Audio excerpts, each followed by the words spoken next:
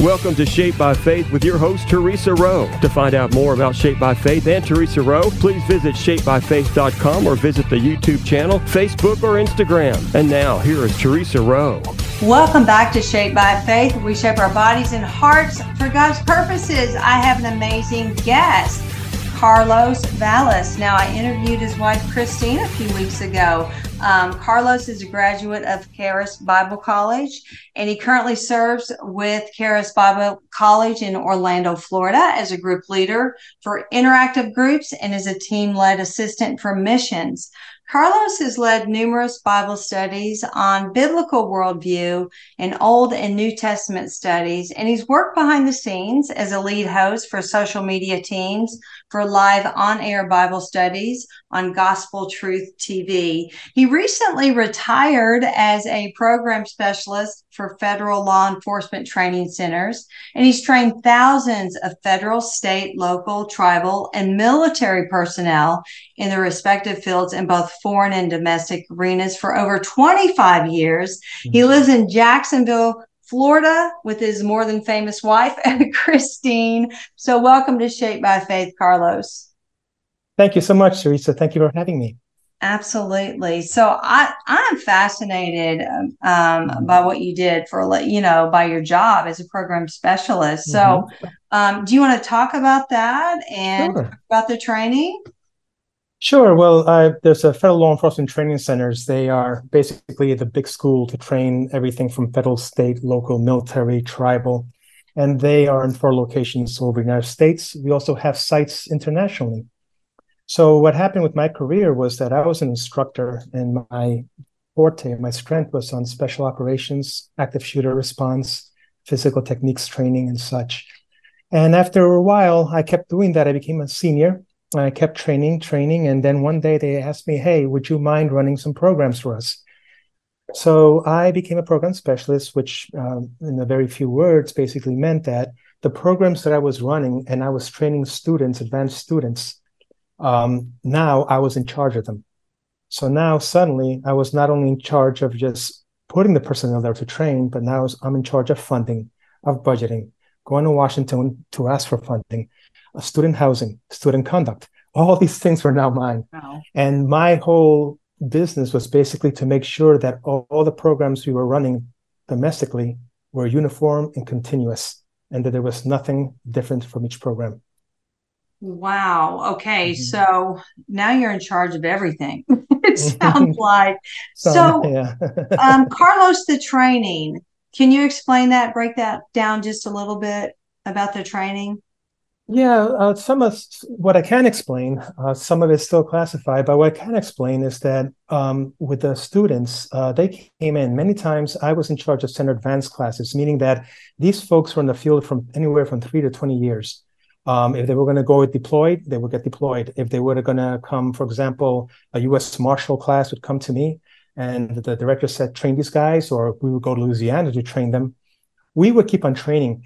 But one thing that was really important about this to me was it is a mission field in itself. And, being a mission field is totally important because in the first day, they look at you and they test you. They want to see this guy's real, if, does this guy have an edge, or what is he all about? But by the end of the week, they become a band of brothers. They're like my sons. And and they know where I stand, and they know down to the letter. They would tell me, "Are you a Christian?" Really? I remember one guy was pretty stone-hearted, and towards the end, he goes, "Just explain to me. If there's a God, why is there so much evil in this world?" And I told him, the question seems innocent on the surface, but it's really a sinister way of denying the existence of God. So I told him, not only does God exist, but can he exist in the presence of evil, death, and suffering? How is it possible? And I said, simple, because there's a devil, Yes. So there's not just God, just not light. There's darkness. There's not just good, there's evil. So how is it that we can excuse ourselves, I told him, from the very belief in God because of something contrary to what we think God should be exists, right? So building relationships really came as a big part of me while I'm training in these things that are very covert and very tactical. Basically tell them, look, the good news is so good that the bad news doesn't matter. That's right. Hmm. That's incredible that you could actually, witness to the men that you were training. And I think so many people, Carlos, might have a mindset, well, this is a job I'm doing, and I separate that from my faith. How would you encourage someone that has a career to serve God in their job? Well, see, good question, Teresa. See, we as believers are also teachers. We're business people, engineers, mechanics, cooks, and we Yes. have vocations. Mm-hmm. And they take up a significant part of our lives, yes. And we were blessed to have the opportunity to do work that we enjoyed, work that was challenging, interesting, and had productive value. Then it would be natural for us to feel a sense of loss if we did not also share a part of us with them. Mm-hmm. What makes us go? And I think that in many ways we define for ourselves based on our work identity. But this is what we do, not who we truly are. So when we look at an occupation or a business that we have, and we see us, the person, who were we before we entered that field? God says in Matthew 6:33, seek first his righteousness and everything else will follow. And I think with retirement, that's what happens with a lot of people. I had numerous people come to me and say, how do you do it? And Mm. that's in the program. I'll later talk about it because that is the pivotal question. Who are we? Not our title, not our business name. That's an identity crisis about to happen. And that can be a challenge in retirement and also in the workforce for many. Yeah, that is so true. We have to know that our identity comes from Christ himself and not, Amen. not from our work or who we are in society or what we have, but through Christ. I think that's hard for people, Carlos. I Yes, do. I think if someone very. has worked at a position for, let's say, 40 years and Mhm. then they retire, if there is not that strong faith on who they are in Christ, I think you can become lost or Amen. depressed or down pretty quickly. Amen. Amen. So true. Since I retired, I can no longer identify myself as my title.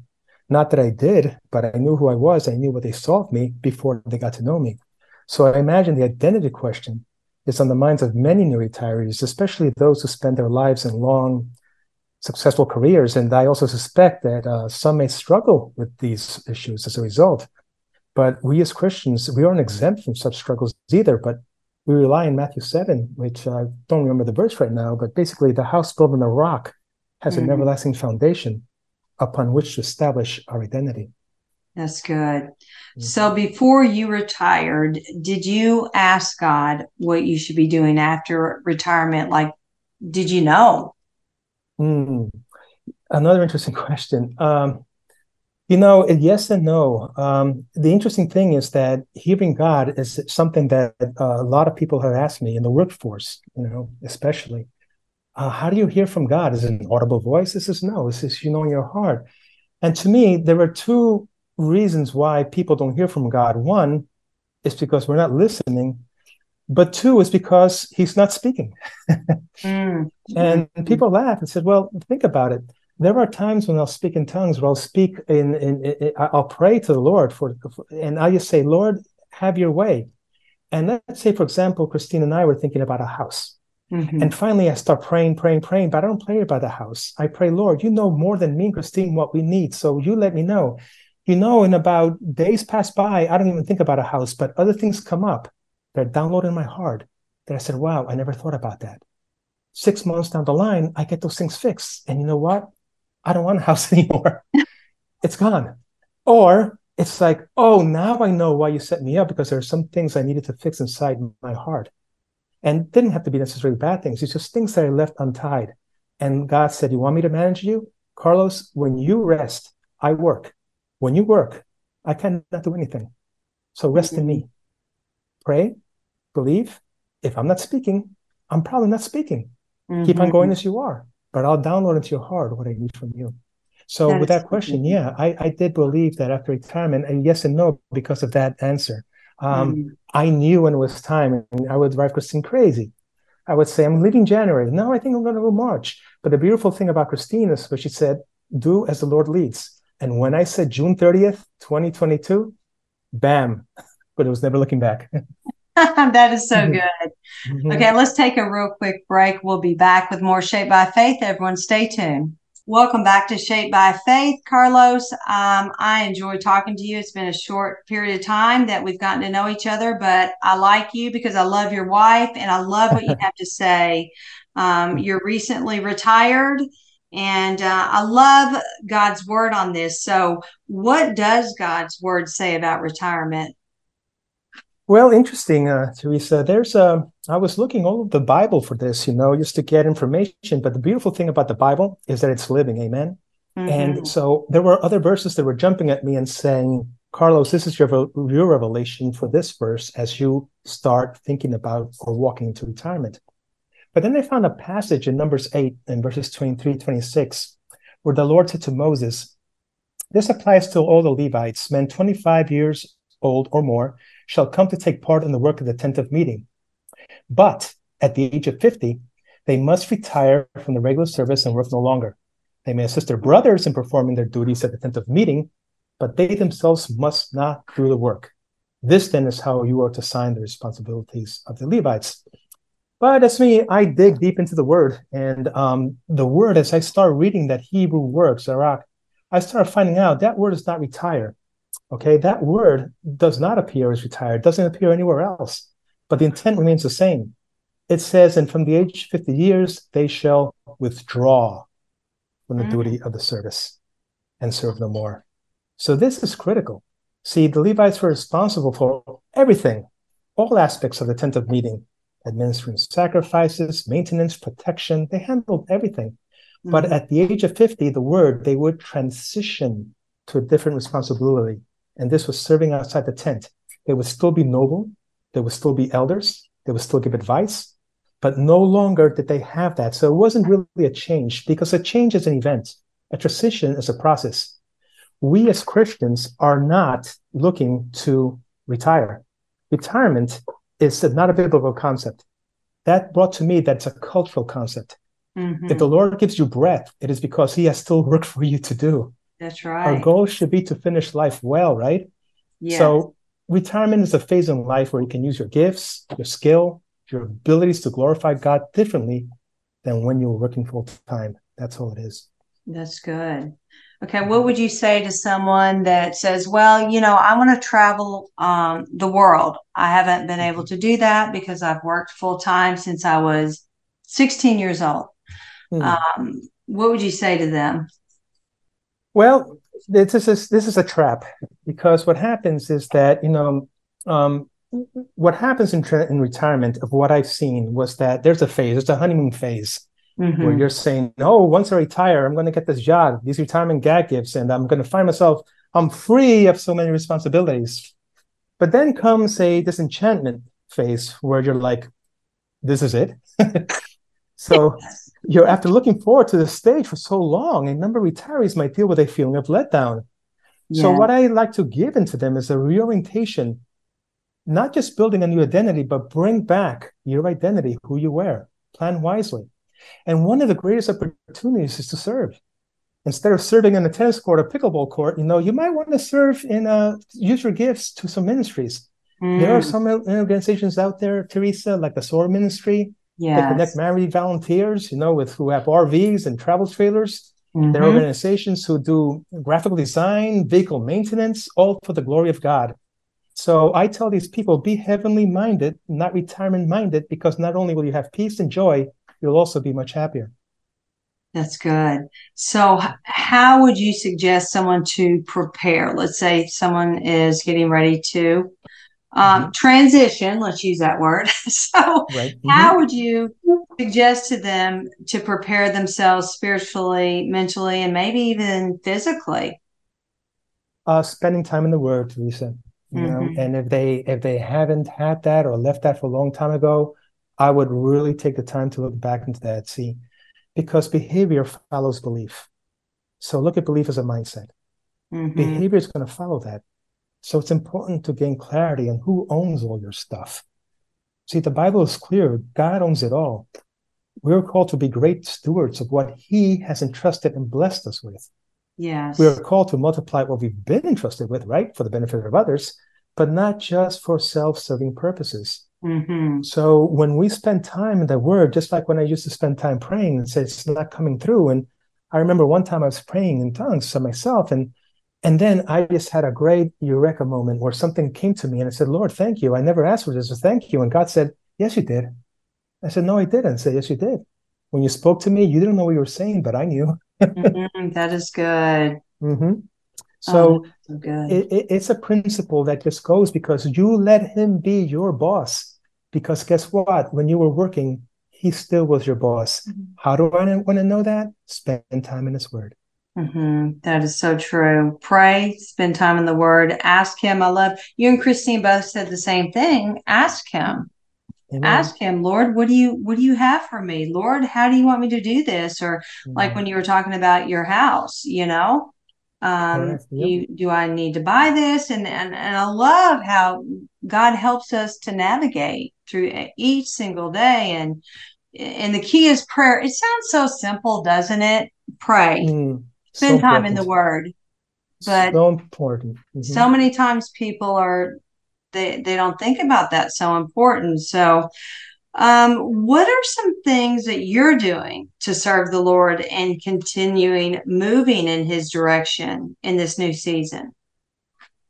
Well, one thing that has come in, Teresa, and I don't know how much time we have left, but I knew that in Ecclesiastes, it tells us that God has made everything beautiful in his time, or something to Mm-hmm. that effect. So that tells me that he put eternity into man's heart. Think of it. We instinctively know that there is more to life than years we will have on earth. We know we were created for something more. So I look at this time and I'm thinking to myself, well, I look at Kara's Bible College and I knew this is something I wanted to complete. I didn't want to finish it because I knew that Christine was about to finish it herself. So in that time, I would regurgitate everything I learned in the year, get it together, and then go out. I can tell you really quickly that was wonderful. In about a year and a half's time, we traveled more than we did before when I was working. We went on a mission trip to San Jose, Costa Rica. We're going on another one in April. We graduated from Caris Bible College. We're now leaders in Bible College as volunteers. And I look at myself now and say, how did I do the things I do when I was doing them now while I was working? I have no idea. So Mm, your life just expands. hmm and God always shows us, He shows us what we should be doing. So you and Christine, you served together as a Mm-hmm. couple. Yes. And I think you just kind of broke that down. So you're going Mm-hmm. on a mission trip and you're both at the college. So, I've also heard couples say, they don't know each other when one retires and Mm-hmm. they didn't have that, Mm-hmm. intimacy with Mm-hmm. each other. Mm-hmm. As far as getting to know each other, how would you speak Yes. into that? Well, it's true that when you have a singular purpose, so you're still, you're a husband, you're a wife, you're a father, you're a grandmother, you're a friend, but more importantly, you're still a Christian. You have brothers and sisters in Christ, and you have co-laborers in your local church. So again, like I said, it's not so much that, you still need that uniformity. Christine has her appointed times, which is an awesome ministry. And once in a while, she would see me walking around, especially in the COVID years where I was a microphone and I was facilitating 100 people on YouTube. Mm, And she would look at me and say, oh, I have a question. Where before I would know, once I'm done, I put it away and go help her with her ministry.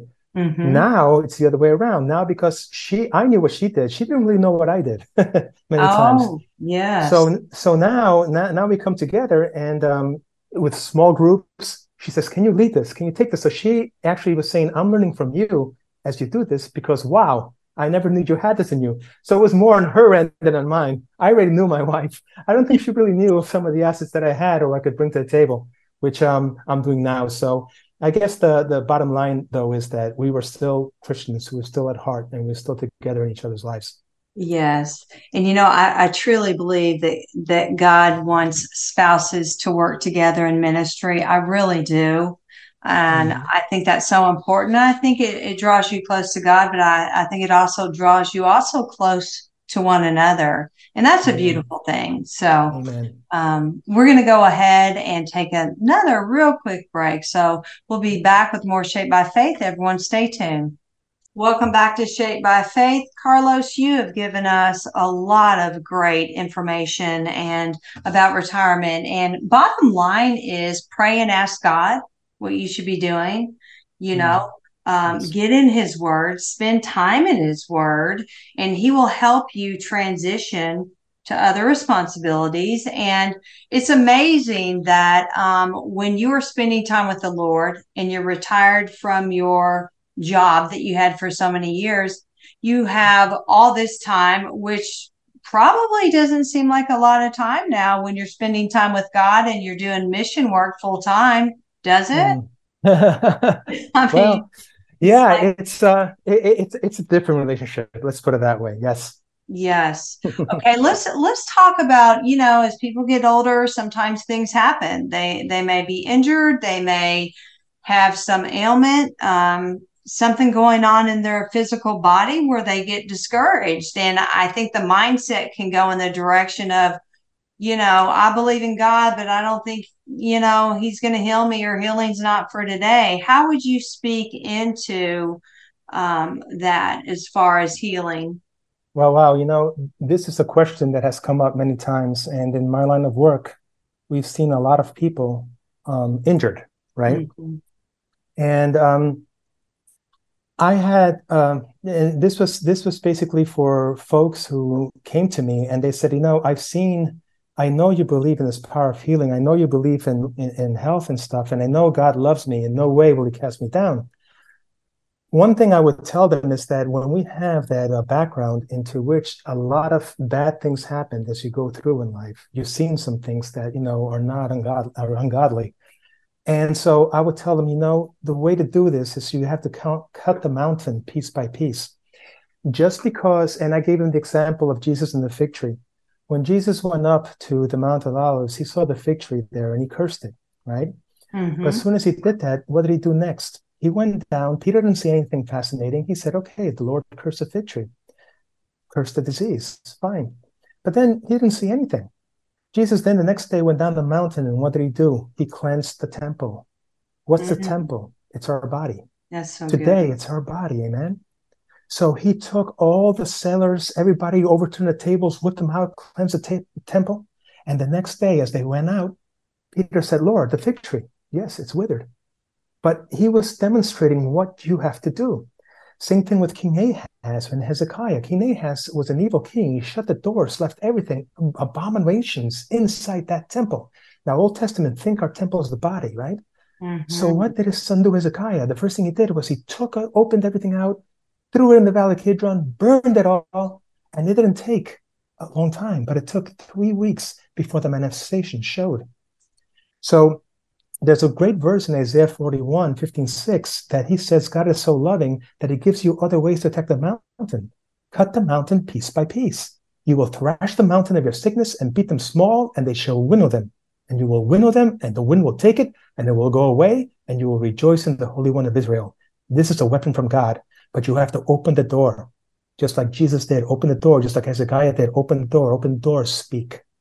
You must speak, but before you do that, what is in your temple that needs to be cleansed? And that is very, very powerful. And I found out, wow, I thought I asked for healing and boom, it's going to happen. Yes, I've seen that happen. I've seen people were bent over in the second, instantly stand. But other times when people say, well, I don't see anything happening. I say, how do you know?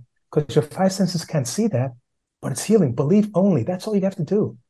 And over time, I've seen more than enough, Teresa, where I've seen them actually overcome. And they said, clean the temple, right? Amen. Clean the temple. So I just want to encourage folks out there that are still dealing with some pain or some back injuries that are from the war or what have you. Pray, cleanse your temple, speak, open your mouth, and he will be cleansed. That is so good. Carlos, as you were sharing that, what I do is I help people shape their bodies and hearts for God's purposes, and of course, focused in on the word and then the body. But the body, the temple is the whole thing. It is our spirit, mind, and body. So Amen. what's in the heart? Are we harboring unforgiveness? What are we doing? What are we eating? What are we drinking? What are we allowing ourselves to see that maybe we shouldn't be seeing?